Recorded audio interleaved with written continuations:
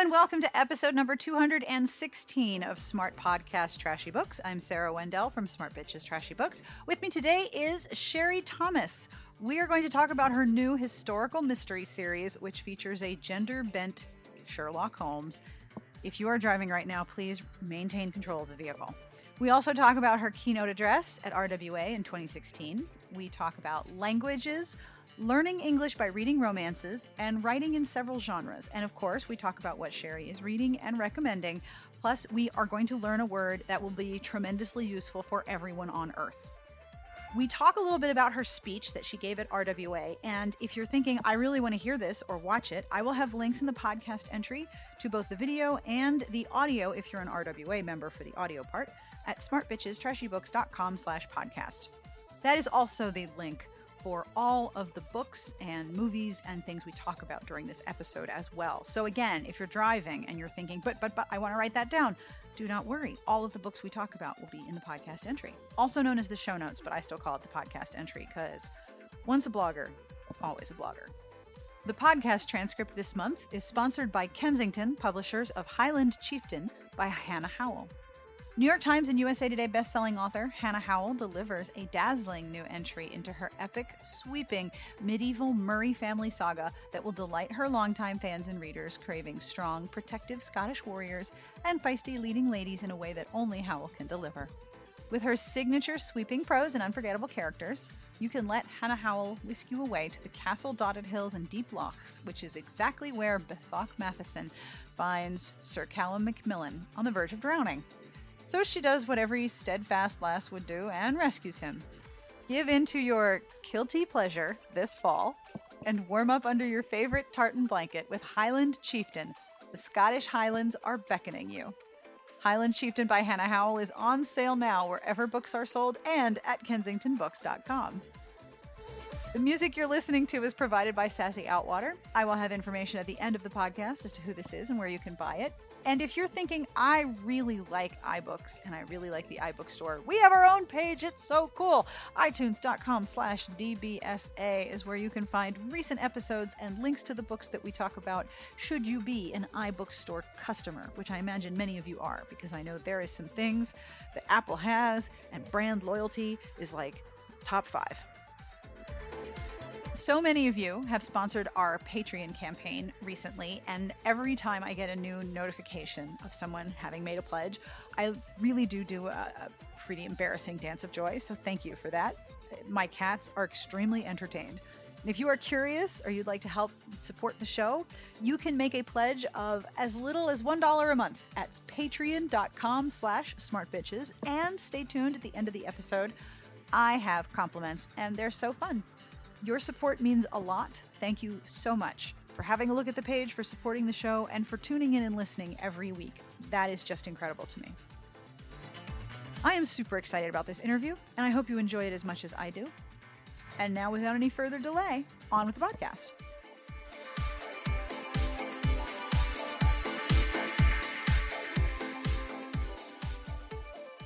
Okay, I am Sherry Thomas, and I write many different things. I started in historical romance, and then I added young adult fantasy, and now I am moving into historical mystery with the first book in the Lady Sherlock series coming out that features a gender-bending female Sherlock Holmes. So Charlotte Holmes using Sherlock Holmes as her nom de guerre, as one lady online pointed out. Okay, that's awesome. So you've moved from writing historicals. I haven't moved. I always like to emphasize I haven't moved. You've expanded. Yes. You've expanded your literary horizons to include historical and YA fantasy, and now historical mystery. Yes. Okay, A, that's awesome. B, is there any romance in the historical mystery? There will be a long arc romance. Oh, you can't see me, but I'm rubbing my hands together right It now. would not be done in one book. So. Oh darn, that's just completely acceptable. So I'm very excited to hear that. So can you tell me about the Lady Sherlock series? Is it a spin-off or a parallel of existing stories, or is it a whole new universe? It's a it's a reimagining. It's a reimagining. So I am a big fan of the Mary Russell Sherlock Holmes books by Laurie King, and when the BBC Sherlock came out, I was like, this is so cool. They've completely put a new spin to it. And then I thought to myself, I wonder how it would be if Sherlock was a woman, because they have done various kind of updates over the years, right? So Sherlock is now modern, and on CBS you have a modern Sherlock with a female Watson. Yes. But then I asked myself, and with Laurie King gave Sherlock a partner, a female partner who's just as smart and wacky as himself. But I always wondered, has anyone ever just really went ahead and gender bent Sherlock Holmes? And I look around, I was like, actually, there hasn't been. I was surprised. I was like, it would guess seem I'll kind of have to do like that would be a thing that someone would do. Yeah. You think there were so many Sherlock adaptations, and I was like, okay, well then I'll do it. Well, if no one's done it, I mean, why not, right? Yeah. So I pitched the idea to my publisher, and they were at first a little bit confused. They thought it would be a romance. I think even when I turned in my first draft, they were like, where is the there is not enough kissing while they solve crime. What's happening? Right. So it's like, no, we actually sold you a mystery series with romantic elements, not the other way around. Oh dear. But now they're completely on board. Yeah. So this is a study in Scarlet Women. A study in Scarlet Women, and if you are any kind of Sherlock aficionado, you know that the first Sherlock book is a study in Scarlet. Very, yes. very, very savvy. You have a terrific cover. I do like that cover a lot. Wow, is it gorgeous? And the thing is, that focal point, that door opening an inch with the light coming through, mm-hmm. that actually wasn't there in the initial drafts. In the initial drafts, it was just this woman standing there, and we were all like, something's missing. So none of us, being graphic design experts, were all kind of like, can her dress be of a different color? Can can she be taller? Yeah. Can she be holding something in her hands? We were just like, I mean, I think we wanted something dynamic, but we wouldn't know how to get it if you like hung us upside down. But this is like, leave it to the experts. They went back and they figured out how to do it. They opened the door and voila, it just suddenly had all the visual interest it needs for a cover. And it's got these sort of play of light and darkness where everything draws your eye to her and what she's doing. Right. So you want to, you like, immediately you see the cover and you're like, oh, well, I wish to follow her. That could be creepy or interesting. Let's go see. Right.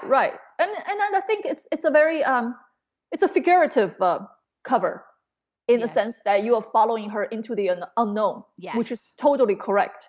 Yeah. Because literally in the book, she doesn't really open any weird doors. That's all right. I think even among romance fans, we are used to the cover having nothing to do with the cover, with the content of the book. So at least this has a good amount to do with the content. Right. It's at least related or in the same like ballpark state area. Right. And she does love a big dress. So well, who doesn't love a big dress? So was it a challenge to shift to writing a mystery, or was that something that you've always liked doing? Ever since I read the first Mary Russell Sherlock Holmes book, I've always like, I would love to write something like that, but I didn't know whether I could, because all these Sherlocky bits, namely Sherlock takes one look at a person and can tell you everything, including what they had for breakfast yesterday. That sort of thing is really, really fun to read, but really, really difficult to write. Yes, because you have to give just enough information to keep the reader going. Right. But not make it too obvious what's happening. Exactly. And then you have to go like, oh, wow, she noticed all these awesome. And then you're going there going like, wait, what exactly can you tell from a person just by looking at them? Between you and me, I can tell nothing. Oh, absolutely. Right. So it's all, yeah, so it's all, those parts of the book are the slowest going. And another part is that whether I can do a proper plot, because romance is character driven.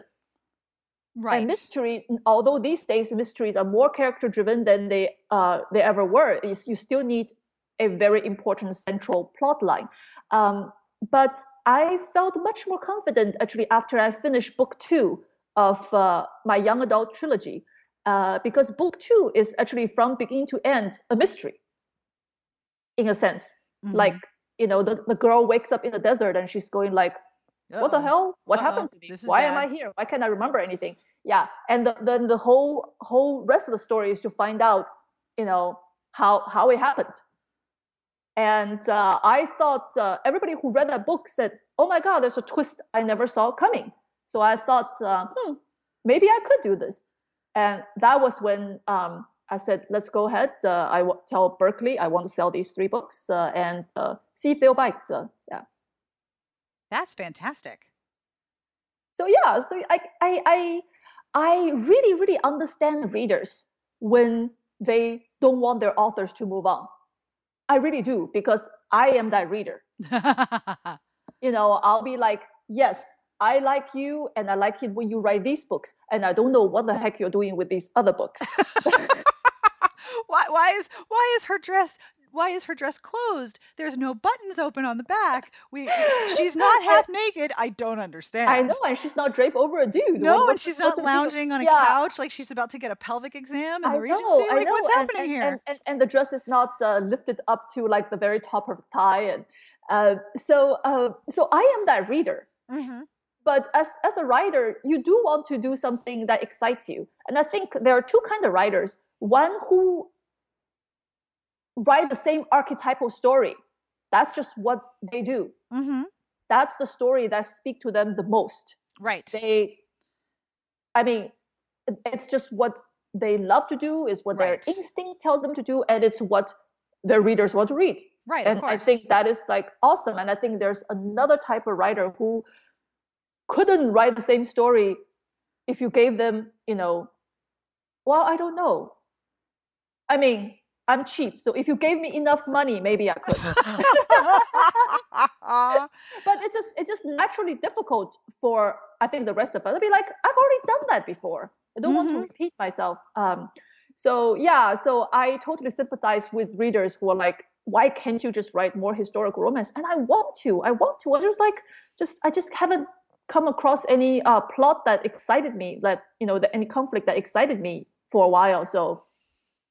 So maybe doing more of these other plot-driven stuff, after a while, maybe I'll go, oh, I would love to write a book where people do nothing but sit around in a drawing room and talk to each other for a while. Well, the thing about developing a romance over several books is that you get an enormously large amount of space in which to build the connection between the characters, and you can make it happen over several minute, tiny moments that carry a lot more weight because they're so scarce. Yes, I actually enjoy that, I like that a lot too. and I am the kind of reader who, when I read a book with romantic element in it, I am always like waiting for the romantic element. Yes. Yes. So and the thing is, when done well, you're kind of satisfied too. It's Oh, it's not yes. like you're like, oh, they only went, to second base in this book. Oh you man, it you was only know where it's one coming. boob, just one, not even both. Like gynecological exam is never coming, is it? No, no, he's never gonna get to home base. They're just gonna sit on second forever. But see, Right. I love one of my favorite things in romance and in other genres is I love a very slow burn because in the end that romance becomes character driven. So if the plot over several books is them doing other things and there are these tiny little moments of emotional connection, eventually the moments that continue past the first few where they have to take a moment to acknowledge whatever's happening, that becomes very character driven in addition to the plot. So it's like weaving in a really, really powerful emotional thread over several books. And when it's done well, it's delicious because then you go back and you read like those tiny moments and suddenly it's like, whoa. I know, I know. I think we talked about it when we were doing the 100 top romance of all time Mm-hmm. gig for NPR. Yes. The Harriet Vane and Lord Peter. My God, his name is escaping me. Lord Peter Wimsey. Yes, yes. Mm-hmm. The Dorothy Sayre books. Yeah, those are delicious, just absolutely delicious. Like Oh yeah. in the little bits that they get together. Yeah. Mm-hmm. And there's another romance series that grabbed a lot of romance readers by Julia Spencer Fleming, which started with In a Bleak Midwinter, where the Right. She is a the new deacon. What is yeah, she? she's The the new rector of the Episcopal Church, and he's the right. chief of police, and he's older than she is. And they both served in the army, but in completely different times. He's married. They are trying very hard not to acknowledge their attraction to each other. But you know, as you do in a mystery series, you get together and you solve crime because Right. that's why you're in the book. So over time they have to navigate this attraction that they absolutely do not wish to deal with, and they don't want to feel it, and they don't want to acknowledge it, and they know they can't. And so it's like super super angsty by the time things start to happen. And like, you know, book 9, book 10, you've earned it, you've earned all that angst. It's like it turns us all into shippers. Yes, You thank know, you. even when we didn't start as shippers, it turns No, you into shippers. it's That's a what very a big boat you're building there, proper long Sherry. arc, slow burning romance does. Yeah. Yes. You are building an enormous arc, enormous boat for your shipping with your series, I suppose. So, I wanted to ask you about your speech at RWA this year. Yes.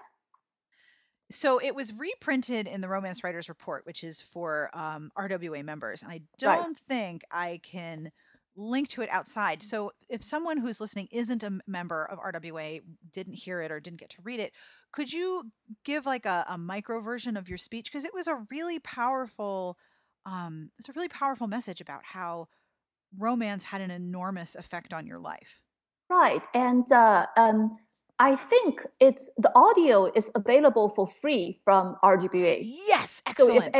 if anybody's already, you know, listening to this, obviously you can access a You can podcast. access audio Yeah, stuff. I'm not exactly sure where they have it, I'll but I find it. think I will find it and link to it. yeah, go to RWA, and I'm sure because I several times I have retweeted messages about them being free. They are on YouTube also. They are on RWA's YouTube channel, but who has time to sit down and watch, right? Um, you are on the treadmill, you're walking your dog right now. Exactly. So yeah, that's the thing. It kind of does not become obvious until you look back to see Yes. what's the impact something had on your life. So my main and most people's speech at RWA is at least somewhat autobiographical. You got to tell people a bit about yourself and how romance came into your life, um, and for me it kind of like almost literally saved me in a sense because I had so it played two very important roles in my life. One, I learned English reading a lot of romance and a lot of science fiction. I But always feel like I should apologize when you say that. Like, I'm really, really sorry that that was your introduction because you must have the most florid purple vocabulary when you need I it. do.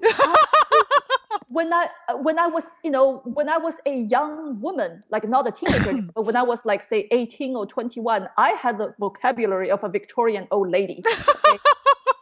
Like I did not know such words as pee and poop until I had my kids. Oh, well. And I was looking at what's in my son's diaper and asking my husband, what do you call that? And he says, and he says caca, so it's like, Well, okay, that's I was one like, I word. never heard that before. Oh yeah, and for people who don't know, I was not born in the United States or any Western country. I was born in China, born and brought up in China, and I didn't come to the States until I was 13. That was when my mother was a grad student here in the States then, and I was living with her parents, my grandparents, while she was studying here. And my grandmother passed away, so my mother brought me and my grandfather here to live with her so she could take care of us. And that's how I came to the United States, all of a sudden, kind of like without much psychological preparation on my part. And I found it a really magnificent but really bizarre place. Yeah. Yes. And I was always a reader, and I found American teenagers terribly strange. So I think I read even more after I came to the States. I think most people, including other teenagers, find American teenagers very strange. But Oh, I I know cannot imagine that's what I later realized. Yes, but the yes. depth of the cultural differences must have been completely jarring. It was like completely disorienting. It was actually less jarring to read historical romances. Oh, at least these people make sense. They're consistent. Yeah. So, and I was like, you're at that age when you are, and I came from kind of a repressive, sexually repressive culture. So very little contact with the, you sit next to the opposite sex your whole life, but there's very little actual contact. It's always like girls play with girls, guys play with guys, and kind of things like that. And I basically had no knowledge of sex whatsoever. And to come here and see these like clinch covers.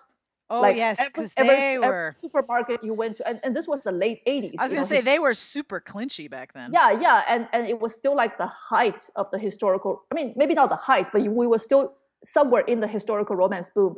And all these, there were lots of heaving bosoms. Yes, there were. to quote the title of your book. That's the title of your book, right? Yes, Beyond Heaving Bosoms. Right. Yeah. So I was like really, really super curious, and nothing spurs you to read like sexual curiosity. I'm going to tell you, like stay straight. Yeah. So I was used to read those big old heavy 70s 80s historical romance with a dictionary in hand, and yes, that's how you learned English. That's partly, but a very important part of how I learned English. I did have to go through this process with English as second language, where they ask you to read little booklets that's about somebody's duck or your dog, your walk in the park, and things like that. And I felt deeply insulted to be reading things like that. Oh, of course, because they're completely not meant for teaching. They're for 2-year-olds. Yes. Yeah, and did you ever run into words where they weren't in the dictionary and you were like, well, now what do I do? It was a pretty big dictionary. All of the euphemisms were in this one. Not huge in size, because Chinese is much smaller. When we print anything, it like tends to take up much less room. Yeah. But it was my grandmother's biggest dictionary, and I brought it. And if my medium-sized dictionary that I carried to school didn't have it, I take out the big one. So, between the two of them, I actually don't remember. There must have been, but I don't remember anything really, really that the dictionary couldn't get to. Although sometimes the dictionary would define it, and I still wouldn't know what it was. I imagine there were some very, very florid terms where you were like, okay, still this doesn't make any sense. Right. And but overall it was a pretty good and pretty speedy way to learn English, to read books, and to read books you really want to read, because doggone it, I mean, those romances were like crack. They were like crack. There are some early books from that era that I pick them up and I that's it, 3 hours are gone. Yeah. Although my apologies to Rosemary Rogers, is she still around? I don't know, but I don't think she listens, so I think you're okay. Oh yeah, but my apologies. I'm not sure whether I can read her books now. No, like being in my early 40s instead of 14, just because I've grown up. It's I've a grown up. whole, yeah, it's a whole Yeah, other and perspective. it's like, and romance has become a lot more sophisticated.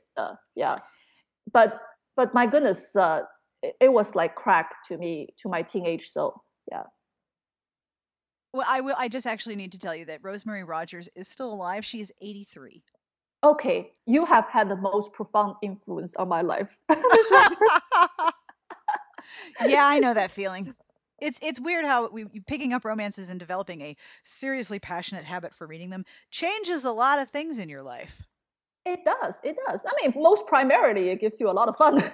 Yes, it does, and it's all very affirmative. Like, oh yes, your sexual curiosity, totally normal and a good thing. Here, let us answer your sexual curiosity with images of waves cresting. That'll confuse you, and you'll keep reading.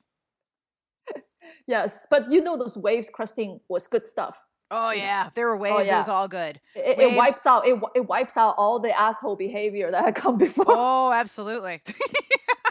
So I have a question for you, as I'm totally nosy, which is why I have a podcast. You speak two languages. Is it two or three? I speak I speak bus stop French. How about let's put it that way? Yeah, I think I speak about that level of French. I can buy earrings and order breakfast in Yeah. French, but that's about it. I actually spent a year in France, so it's probably a little better than bus stop French. But right now it's been 20 years, so yeah. Yeah. So when you're writing, do you think in English or do you think in another language? I haven't thought in anything except English for a long time. I can think in Chinese, but normally I think in English. Yeah. I noticed when I traveled, because I was an exchange student to Spain when I was pretty young, when I was 15, and then again when I was 20. And the first time I went, I had a slightly similar experience to you. I moved in with a family where there was supposed to be an English speaker, but Spain had a really high unemployment rate at that time, and the English speaker got a job as a professional basketball player. So understandably, he was not home, and I moved in with my ninth grade Spanish into a home full of people who spoke no English. And I went to a Spanish Catholic high school and I failed all my classes except English. I got a really good grade in the English class because, like you said, they're like, and here is your duck that you're taking for a walk. And I'm like, are you serious? This is how, and it was British English too. So I was like, you're not even spelling things right. What is this? But anyway, through total confusion and immersion, I came out pretty fluent. And I've noticed that if I'm in Spain or if I'm surrounded by Spanish language, I start to think in Spanish, but I have to hear it and be surrounded by it before that part of my brain sort of wakes up. It's almost like I two separate parts of my brain. I speak much better Chinese after 3 days in China. Or how about after a drink? Because I'm super fluent in Spanish after I drink. I am the most fluent I have ever been. After like two shots of tequila, I could talk to anybody. After a half shot of tequila, I'll be under the table, so you don't have to speak anything. So when you're surrounded by that language, that part of your brain sort of wakes up too. Yeah, it does absolutely. Like if I am in the United States, the only person I speak Chinese to regularly is my mother. She lives in the same city as me, so we talk every day and we see each other fairly often. So I do speak Chinese on a regular basis, but it's like I cannot speak well. Like I cannot use like our idiomatic usages. I'm speaking on a fairly basic level. Right. But when I go back to China, all of a sudden I'm speaking like an educated person. Excuse me. So when you are writing and you're writing in English and you're thinking in English, um, one of the things that I love about your books, and I apologize in advance for putting you on the spot by giving you a compliment because that's always really awkward. Um, That's okay, as long as I don't have to look at you. No, you don't. No video. Um, one of the things I really love about your books is that when I read them, I feel like I'm being reintroduced to English, which is my first language, because you have a way of phrasing things and building images that is really unique. And I've always wondered, does that come out of the way in which English and Chinese are different from one another? Are you sort of blending idioms when that happens, or is that just your style and it's awesome and it has nothing to do with bilingual? Okay, it's I think it's 10% my Chinese background, in the sense that sometimes I will actually borrow a very hackneyed phrase, from Chinese, which is like, like you would say, raining cats and dog here, the equivalent of, Right, of course. Some but then, strange and idiom. translate it directly into English, and that will be You have not heard it before. No, nope, we sure haven't. That doesn't happen a whole lot though, because each culture only has so many stock phrases for you to borrow from. It's true. The majority part is because I happen to be I write blind, in the sense that I am not a visual person. When I write, I can't see anything. It's like a cartoon panel. If you can see what's in my head, it's like a cartoon panel, and just two stick figures with speech bubbles above their heads. That will not do. No. So I have to do something about it. So I write until I can see myself. What is it I'm describing? So the illustrated versions of your books are going to be really interesting. Well, I'm still holding out hope. Somebody should buy my YA and turn it into a comic strip. That would be pretty amazing. So yeah, so it's mainly to compensate for this for my own difficulties. Yes. Because I can't see what I'm writing. And like my brain is completely blank. So then it has to so I have to write until I can see myself what I'm doing.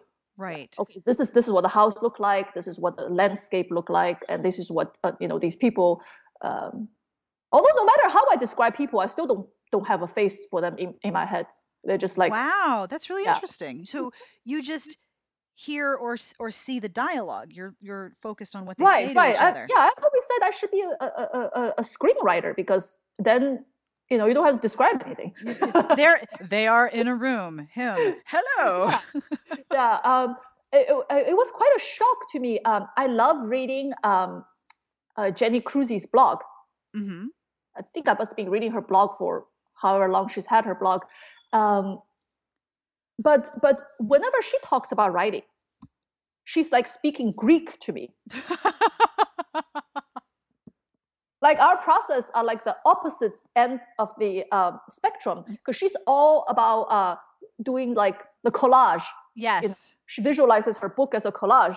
And yes. I'm like, I wouldn't know. If you give me a magazine, I wouldn't know what anybody who looks like my hero and heroine. I wouldn't know what their house looked like. Yeah. So maybe after I finish writing the book, I might be able to do the collage, but definitely not before it. Even my own book, I wouldn't know where to tell you where Act 1, begins and ends, or where any of the turning points are. So like every writer have a different process, and for me, that's just So to get back to your very wonderful compliment, that's the reason. It's a little bit borrowing from Chinese, and a lot just writing to make sure I can see what a book, how it will read to the reader. That's very cool. In my very limited experience writing fiction, I am also a dialogue person. Like I hear people talking and I write it down, which sounds completely freaky unless you're talking to another writer and then they're like, "Oh yeah, absolutely, that's what happens." So I hear voices. That's totally normal. No, I am a dialogue reader and I'm a dialogue writer. When I do write, I have to fill in like I got to tell people where they are and maybe where's the sun and maybe there's a tree. I don't know. Let's go back to the park talking, because I'm so nosy. I love listening to people talking. I love listening to people's conversations. So my favorite part of a book is like if I see a long paragraph of exposition, I'm like, yeah. Oh, dialogue. Let's go read that now. Like horrible. Yeah, and the thing is, that's how I write. I write a ton of dialogues and just action and dialogue. The problem for me with writing only action and dialogue is after a while I lose what the character might be thinking. Right. Yeah, and in a romance, that's very, very important. Yes, especially when what they're thinking and what they're saying are two totally different things. Yes, exactly. Annoying characters. Yes. So could you tell me a little bit about your YA series, the fantasy series? Because I know there are many, many podcast listeners who are big fans of fantasy and fantasy YA. And this trilogy is really cool.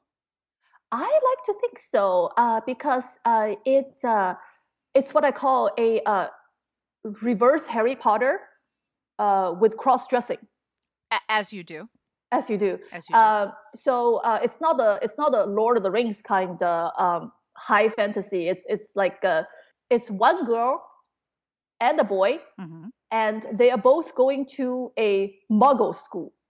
They're going to a Muggle boarding school for boys, and this is a historical. So it's actually set in the 1880s. And the only good schools worth going to were boarding schools for boys back then. So they were actually at Eton College, and she is cross-dressing. And so hiding the fact that she's a girl. instead like unlike Harry Potter, where they're at a magical school and they're plotting the downfall of the Dark Lord, my kids are at a Muggle school plotting the downfall of the Dark Lord. That's generally something you can squeeze in with your boarding school curriculum. Right, yes. So in fact, any boarding school that does not allow you to squeeze in that is not a school worth going to. Oh, well, I mean, why even bother going to boarding school if you can't like plot over several books to kill some big bad thing? Yeah, what's the point of even going? That's the whole point of being like living right next to each other all the time. Forced proximity, no parents, killing the big bad. Duh. Yes, it's the best thing ever. So the heroine of this one, it has something in common with Harry Potter in that she's predicted or prophesied to be the most powerful, who's going to do massive things. Right. And she's like, yeah, no. How about not at all? And the thing is, minor spoiler, I will be playing with that trope in later books. Dun dun dun. Yeah, it's only like for book 1 that she's the chosen one, and because the chosen one is such a tired trope. Yes. I mean, no, it's not always tired when you do it well. Like I think The Matrix was, the first book, first movie at least was awesome in how they play with it. Mm-hmm. But at some point you go raise like, how the heck do people know? What if they made a mistake? Yeah. What if she's not? What if she's Yeah. What if instead of like being the most powerful, she's really good at magically eradicating dust? Yes. So yeah, it kind of like book 2 would turn that chosen one trope on its head, and book 3 will see how everything tied together. The whole trilogy is out. It's out, yeah. What? It's out and bingeable, yeah. Oh, bingeable is good. Bingeable's very good. Bingeable is awesome. Who wants to wait? My God. So this is for like older YA. This is like grade 8 and up. That's what it says on the spine, but I think like advanced readers at a younger age will have no problem with it.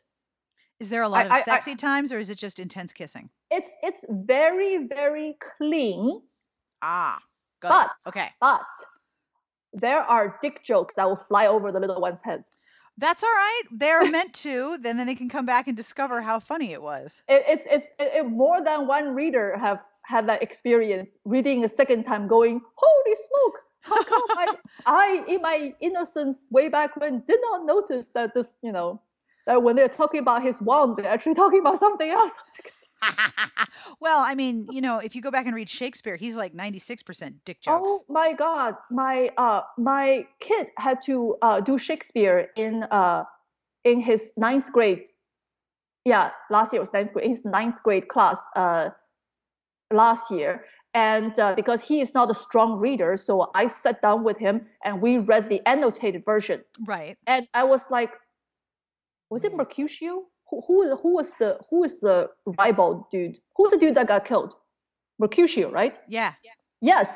Every time he opened his mouth, dick jokes. He talked about nothing but sex and dick jokes. It's just like nothing but like, yeah. Talk about Shakespeare was probably the original purple language dude who used everything except We hit all the dick jokes. Yes. Fun. And I was like, my God, this like, you know what? They only allow 9th graders to read this because the 9th graders aren't actually reading it. Yes, they're not going to catch all the dick jokes. They're reading the spark notes or whatever, and they're not understanding that they are like missing like a massive ton of sexual references.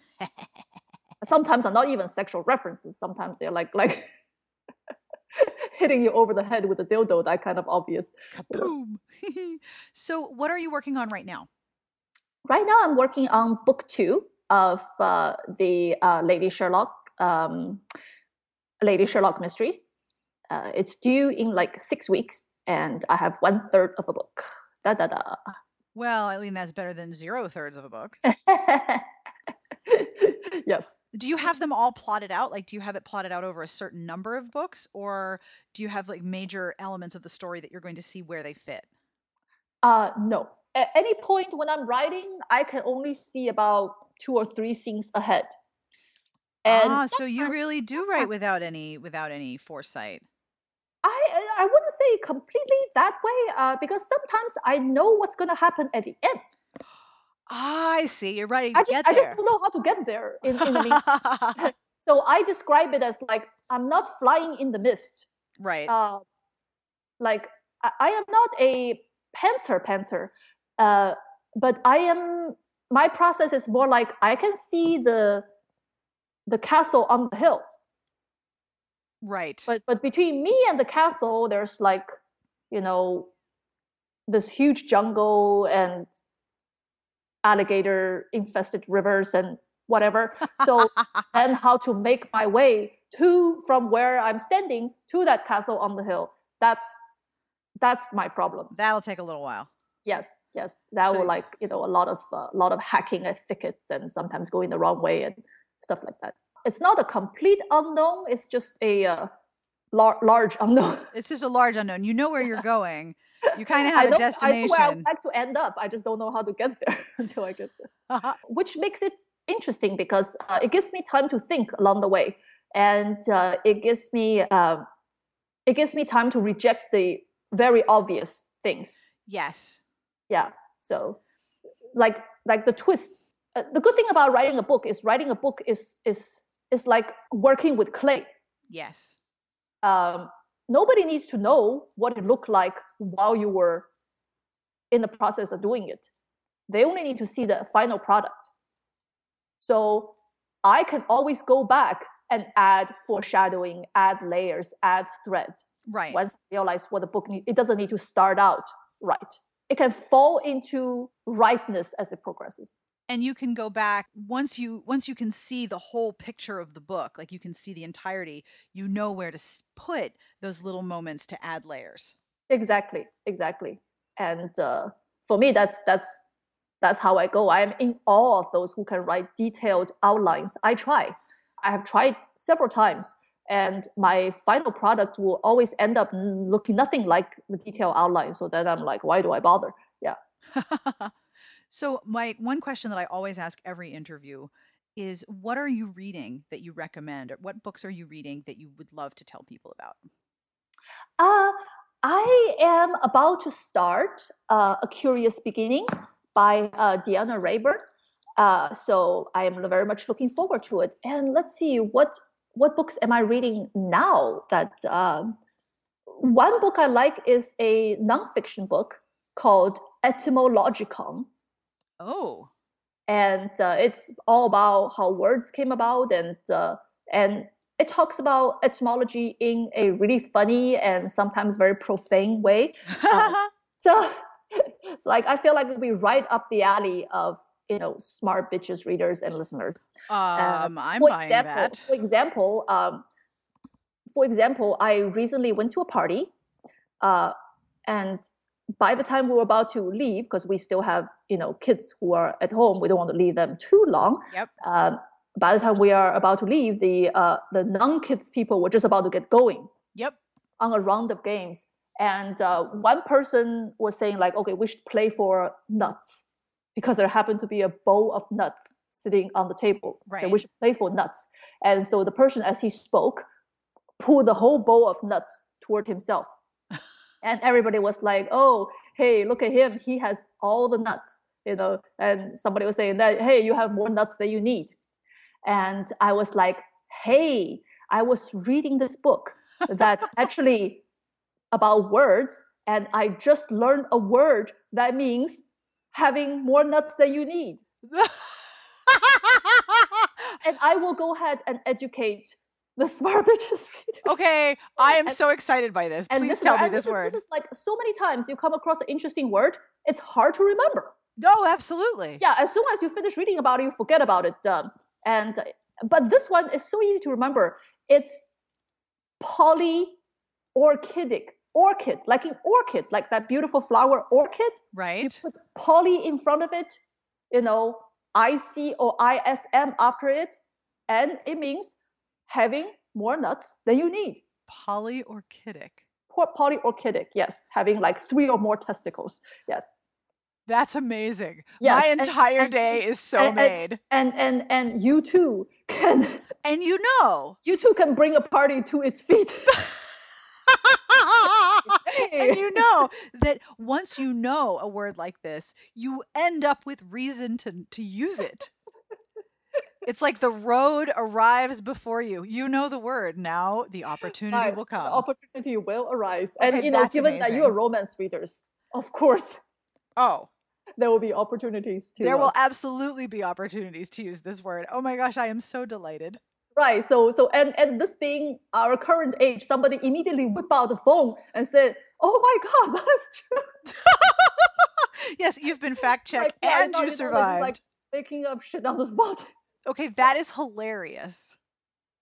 So are you still reading this book? Is it all as good as Polyarchitic? It's like very dense with information, so I only read like a couple pages a night. And if folks are looking for a romance recommendation, I recently read, is it the Anatomical Shape of the Heart? Yes, The Anatomical Shape of a Heart by Jen Bennett.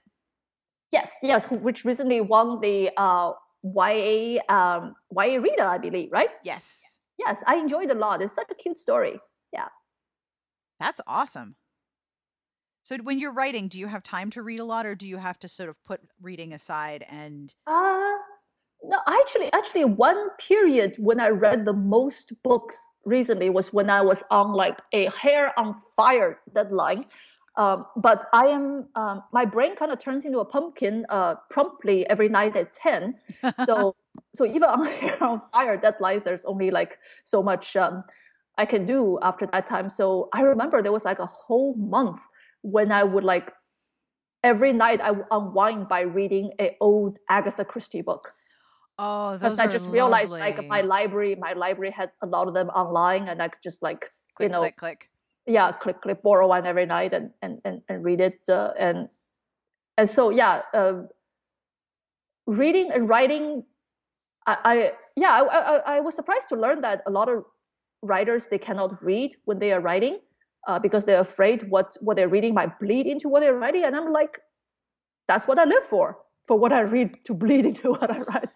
Especially if you're reading Agatha Christie and you're writing mystery, you want that complexity and that sort of feeling of disequilibrium and uncertainty in every scene. And I always, I think I feel enough confidence in my own voice, in my own storytelling, in that whatever I pick up, by the time it goes through the filter of how I see things and how I write, it will come out to be my own thing rather than an exact copy of what they did. Yes. Because like, for example, I would tell Meredith Duran, who is a tremendous writer, one of probably the best prose stylist of our generation of romance writers. And she can write a heart-wrenching scene like nobody's business. So, oh God, yes, this is true. Her debut book is called The Duke of Shadows, and there's a scene in it called the globe scene. The globe scene, when for readers who might not have read the book, although that you should stop this right now and go read it. It's set during the Great Mutiny in British India, like the 1850s. Yes, and it's a story of these two people who met right before the Great Mutiny and then got separated, and terrible things happened to the woman, and then they met again a few years later in London. Yes, and one time they were finally alone in a room, and the room had a globe, and I think she was recounting where he had been, or he was recounting where he had gone to find her. Basically, they were in all the same places, but they just had missed each other. Yes. And it was like gut-wrenching. And so when I was writing Not Quite a Husband, I went to read that scene because I told her I want to write my own version of the globe scene. I want to write my own version of a recounting of the past. Yes. Where it's, you can see how people were trying to find their way to each other, but they just kind of missed each other left and right. And And that turned out to be a very good scene. And I can't remember whether Meredith came and even asked me, but which scene was it? Which was the one that you based on my glove scene? because by the time I was done with it, it resembled the globe scene not at all. But except in spirit. And you were after the emotional resonance. I was the plot. after the emotional resonance. Yeah. So I am never worried that reading a good book will bleed. I'm like, yes, bleed more into my book. Come on, You also have the awareness of what words are yours. I do. I have it so much, in fact, that sometimes I will go and do a search on my own manuscript and go, am I plagiarizing myself? Yes. I might have used that before. Have I used this metaphor? Have I used this description before? So yeah. So I am quite aware. I don't believe people who say they accidentally regurgitate a whole paragraph of somebody else's words. No, I cannot even, if I back in the bad old days when you sometimes lose a paragraph because your computer shut down or something before your computer was smart enough to save your words instantly. Yeah. I would never be able to regurgitate my own paragraph from memory, let alone somebody else's. No, only like a word or a phrase is going to make you go, oh, wait. No, I've said that before. Yeah, I know which words are mine. Yes, which is fascinating to me because I will bump into review quotes that are attributed to the site, and I'll be like, oh, I wonder which one of my reviewers wrote that because it wasn't me. No, it was me. I have no idea. I don't recognize my own writing. It's very, very strange. Past Sarah's writing is very strange to present Sarah. I do recognize my writing, but I will tell you what I do not recognize. Sometime there was a couple years when I was writing both romance and young adult fantasy, so it would be just one deadline after another. That sounds really fun. It was in a way, and the thing is, I write.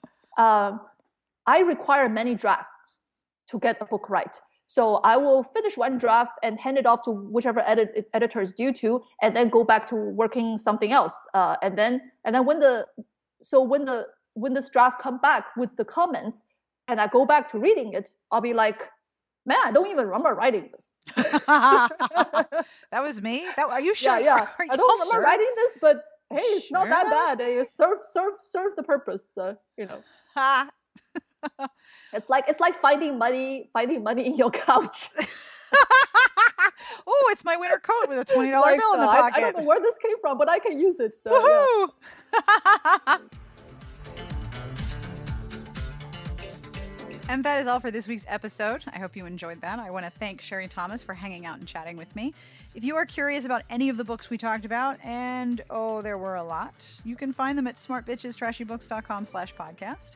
The most recent episode will always be at the top, but in case you're looking, which one is this? This is episode number 216, and there's a lot of books we talked about.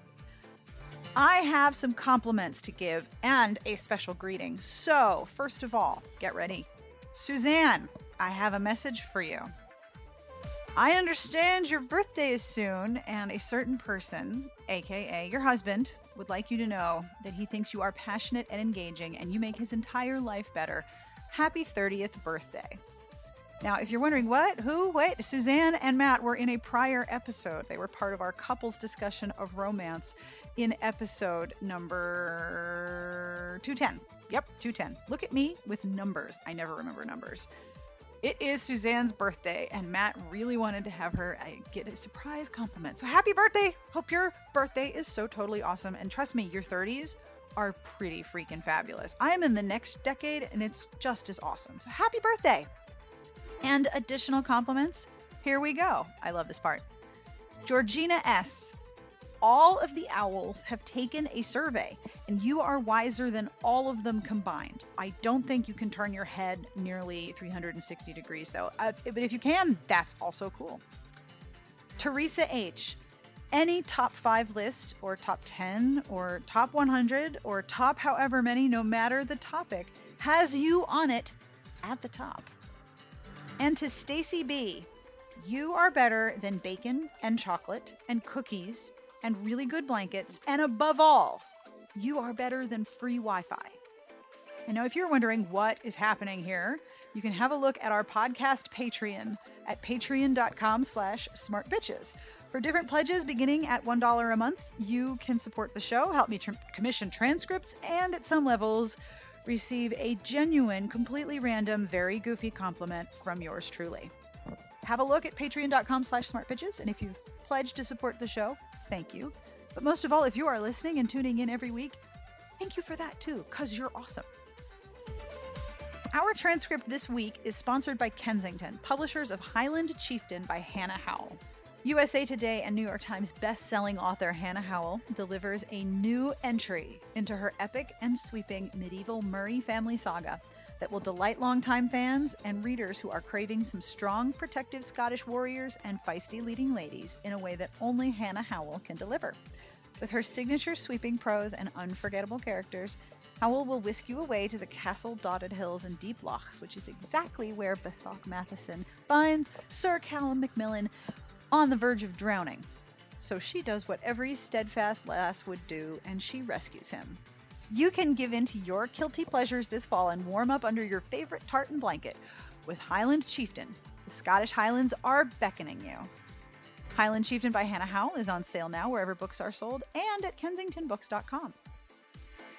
And speaking of where books are sold, we have our own iBooks page, and it's totally cool. If you'd like to check it out, it's at itunes.com/DBSA. I know it's the old name of the podcast. Things change. And yet, despite not being allowed to name anything, I still name things. But either way, if you go to itunes.com/DBSA, you'll see the most recent episodes and the books that we talk about. And if you're an iBook shopper, this makes the shopping part way easier. And like I said, our mission at Smart Bitches is to connect romance readers with one another and with the books they want to read, and to make me feel less lonely about my own poor impulse control when it comes to book buying.